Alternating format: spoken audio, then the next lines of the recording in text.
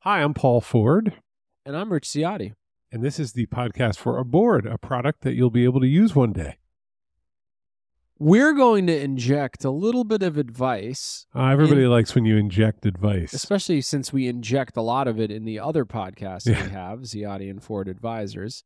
I want to talk a little bit about and tell people what low code or no code is. Oh, low code's supposed to be the answer to everything. It's supposed to be the answer to everything. You can fire all of your engineers. You don't ever have to write another line of code again. That is the promise. Mm-hmm. All right, Well, let's talk about it. let's talk about it.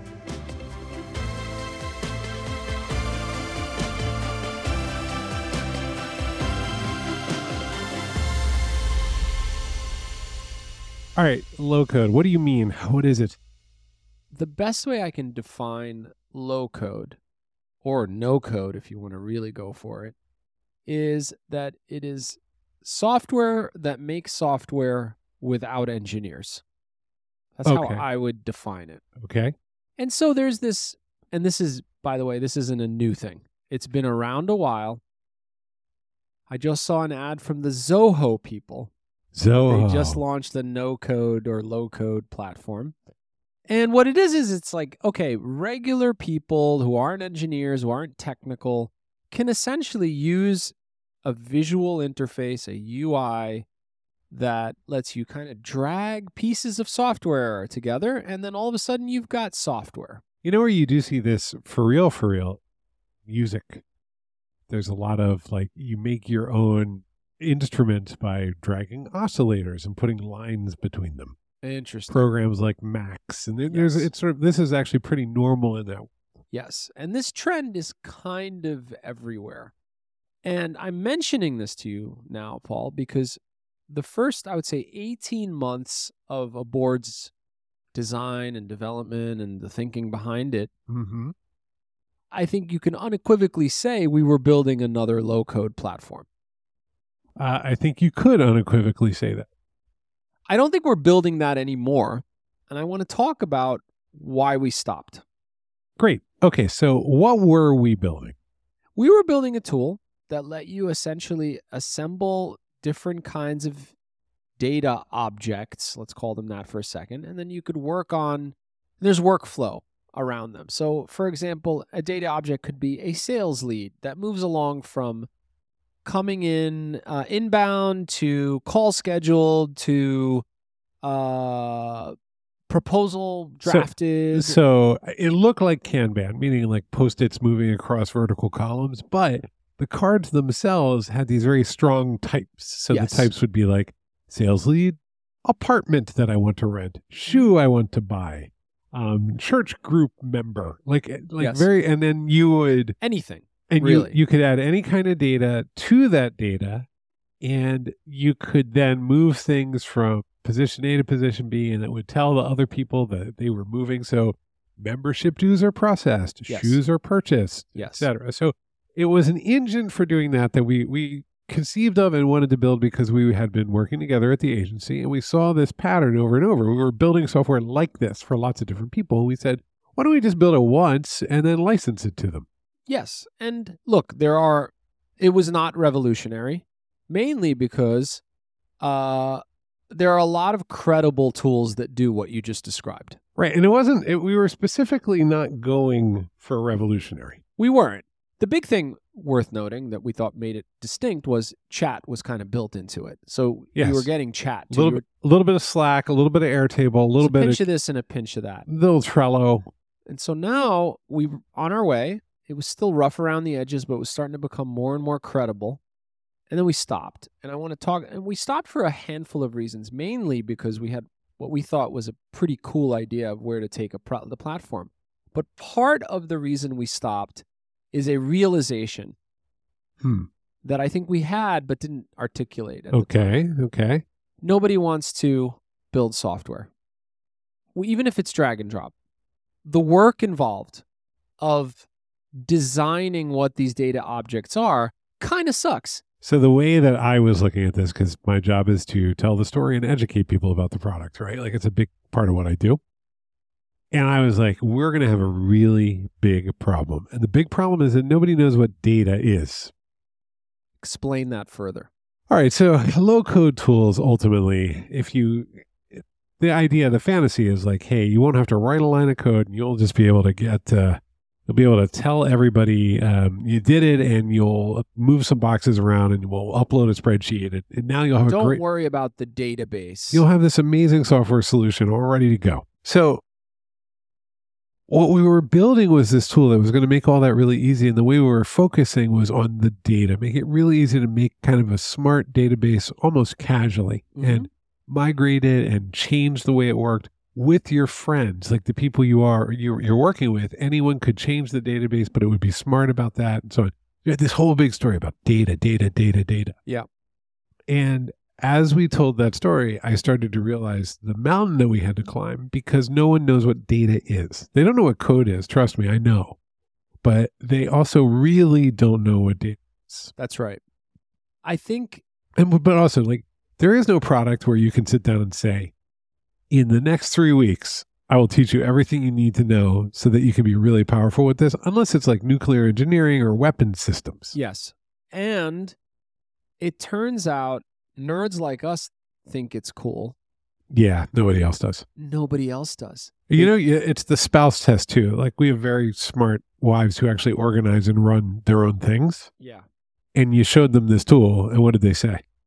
Good for you. Cool. Yeah. Maybe I cool. could use this. Yeah.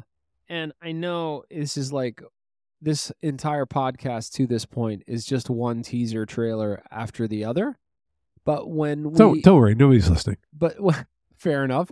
But when we brushed aside what we thought was sort of the software builder software tool and focused on the value, the immediate value to customers and users, it immediately resonated for people. And that's, I started this podcast by saying there's going to be a little piece of advice embedded in here.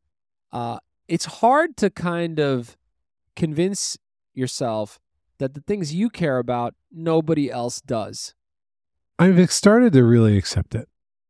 Oh, is this recent, Paul? No, it's been working. I've been working on it for, well, it's a funny thing because I care really deeply about nerdy stuff. Yeah.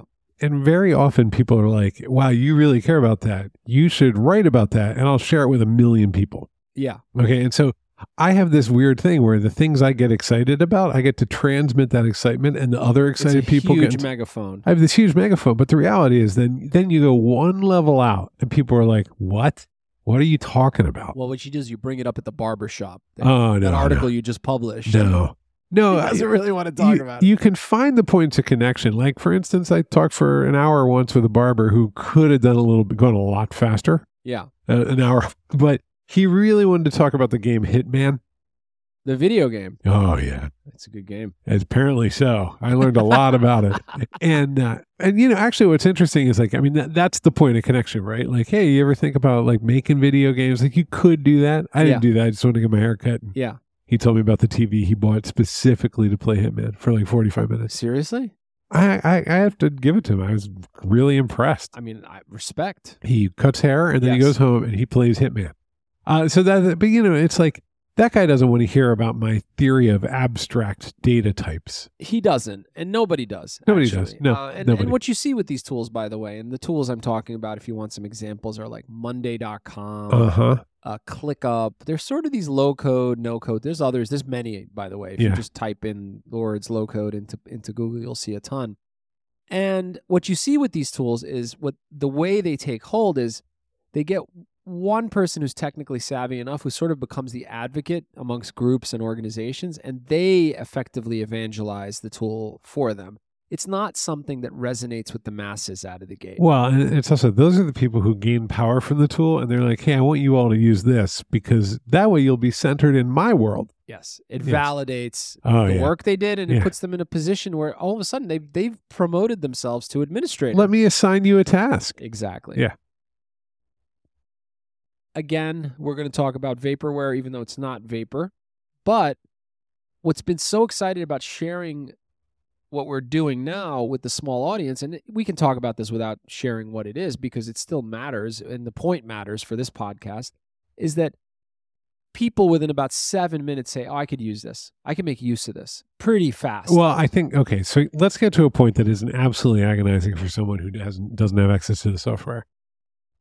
Nobody cares about low code, really. That's like a marketing tool that people use to exact corporate power upon each other. Yeah. Nobody, you can tell that story all you want. And we did, and we did, and we did. And the people who care about it are people who are kind of like engineering adjacent or already project managers. They use other tools and they're like, all right, that one looks okay. That's right. Nobody is, I don't think people are very excited about the idea of organizing their own data, except for people who like to organize their own data. That's right. And the other promise that we haven't talked about is that low code and no code supposedly saves companies money. I don't have to hire as many engineers. The weird plot twist there is that you still end up hiring those engineers. You end up hiring actually low code experts who are certified in whatever tool you're talking about. Also, let's talk. When we did research for this, we started talking to people. We talked to potential enterprise customers and so on. And you know what they would tell us over and over? Yeah, we do that in a Google spreadsheet. It has 5,000 rows. We did hear that. Everybody shares the Google spreadsheet. Spreadsheet is the ultimate tool, right? And they're like, that's plenty of data for us. I mean, this looks nice because I could track all the people who are working on something instead of trying to intuit it from a Google Sheets cell. Like, that's right. They basically, when we would show people a board, they would think to themselves, oh, this is like Google Sheets, but I know everyone involved. That's right. Yeah. TLDR.